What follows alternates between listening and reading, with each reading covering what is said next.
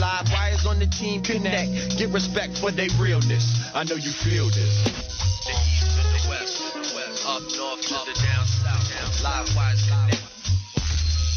All right, so we're gonna stick it or keep it with the college football. We're gonna go back to what had Walker just all disheveled over there about Ryan Day. Ooh, disheveled. Responding to Lou Holtz, who joined the Pat McAfee show on Friday at College Game Day, and here's what the former head coach of the Fighting Irish had to say about the Ohio State program going into Saturday's showdown in South Bend.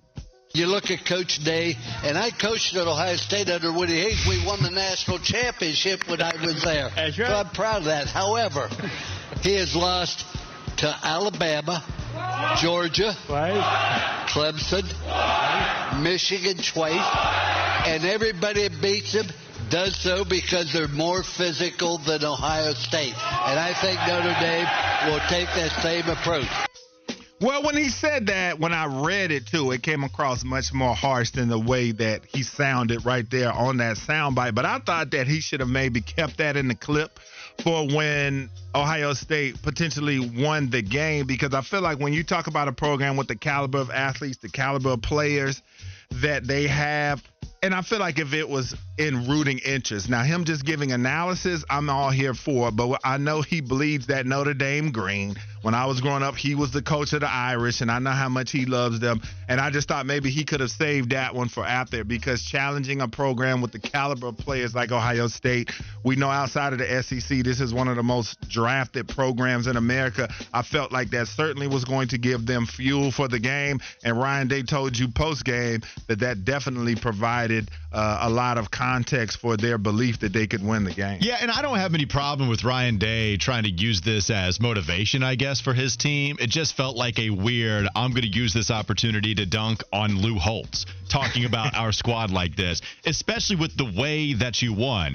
Granted, I'm not sure if Ryan Day knew that there were only 10 players out there. Maybe he just saw the offensive line not have someone lined up on what was the defensive line's right side, and you just run to the left side on yours, and you barely get in, by the way. Like, you had to go to the replay to be sure that knee was not down, and it wasn't. Legitimate touchdown, not a blown call by any means.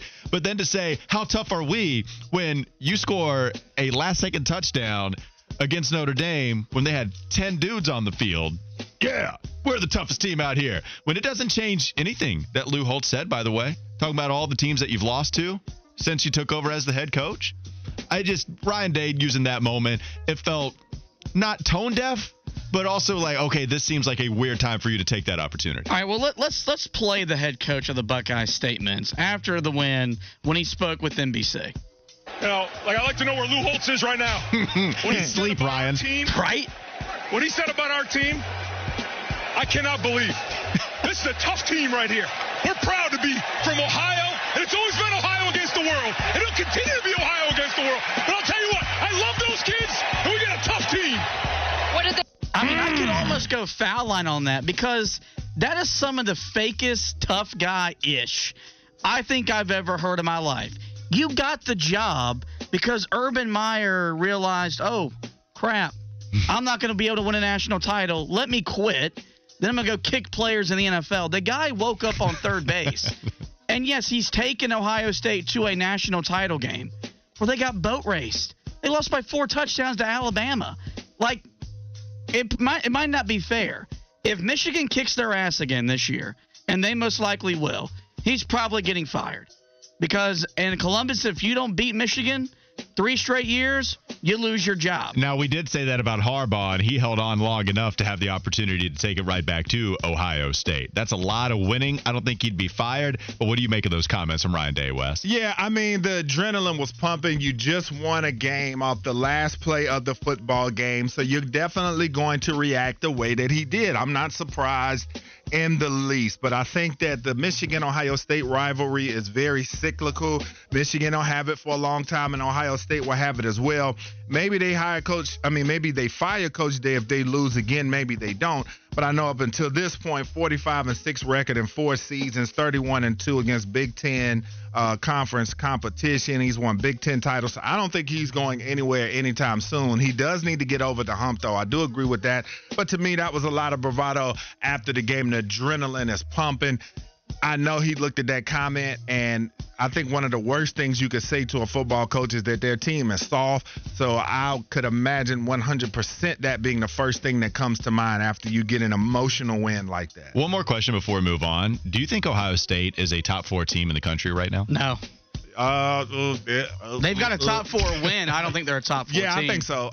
Because they're talented on now. The quarterback, Kyle McCord, I definitely want to see some more for him. And for another conversation for a later day, not trying to be a hot take guy here, but I think Marvin Harrison Jr. is a really good player, but the way they try to pay him up to be this Randy Moss and all this, I don't see it. I thought about 100%. I thought about somebody saying Randy Moss. We got to a point where now we're going to lose some people. You can believe in all the hype with Marvin Harrison Jr. I do. I believe that he is a fantastic wide receiver prospect. But when people bring up Randy Moss, you can't talk to people about Randy. Yeah, I think he's a really good player, but I just don't see him being just this earth-shattering, game-changing wide receiver. But, no, I think Ohio State going on the road, beating Notre Dame at Notre Dame, I think that's definitely a statement win for them. All right, moving on. This happened last week. Stephen A. Smith got to throw out the first pitch at Yankee Stadium last Thursday night. And, look, it wasn't an all-time bad first pitch. He skipped the ball and it got over there. But for a guy that hates on baseball, it was kind of funny to see him not be able to throw a baseball 60 feet and 6 inches. Well, ESPN and First Take had a field day with him on Friday making fun of him. And so did his sister, who called into First Take to maybe have a reason why his first pitch went so bad. Oh, we are going to keep it in the family. Okay, hey, Carmen, it's Molly. Can you hear me? Hi, Molly. Hi. This is Stephen A.'s sister, Carmen, his dear sister, his confidant. Carmen, the floor is yours, my dear. Oh, my God, Steve. Steve, I thought you better than that. I am so, oh, my God. I had to look at it over again and say, did he just do that?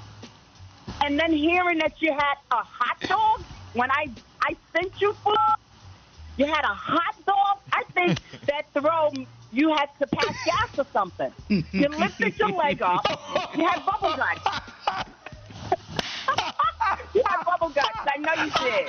But guess what, Steve? I love you. I love you, and you tried, but Jesus. He had to pass gas was her line. He went out there to the mound with some bubble guts. Yeah, that would be tough. But, man, that poor Stephen A., when you go, he went straight to the rubber, right? Like, he didn't step in front of the mound, and he still. So if you went in front of the mound and bounced it, that would have been even worse. At least he went for it, but it still wasn't pretty. It was online. Yeah, it was ugly, man. That was not a good first pitch. Not enough mustard on that hot dog to get it all the way to the catcher's mitt. Tough thing for Stephen A. Smith. What else you got? One more? There's one little piece of audio I want to play because then I got a question. Yesterday, the Colts went into Baltimore, rainy Baltimore, mind you, a game that Lamar Jackson should have won because he's a running quarterback. That didn't happen. The Colts, their kicker, 4 field goals, 50-plus or yards or more, the first time the kicker's done in NFL history. Here was Shane Steichen's post-game speech in the locker room. You know what that was right there? That was the definition of resilience. Hey, great, and I mean great team win. It does not get any better than that. Hey, first time in NFL history with 4 plus 50-yard field goals. Hey,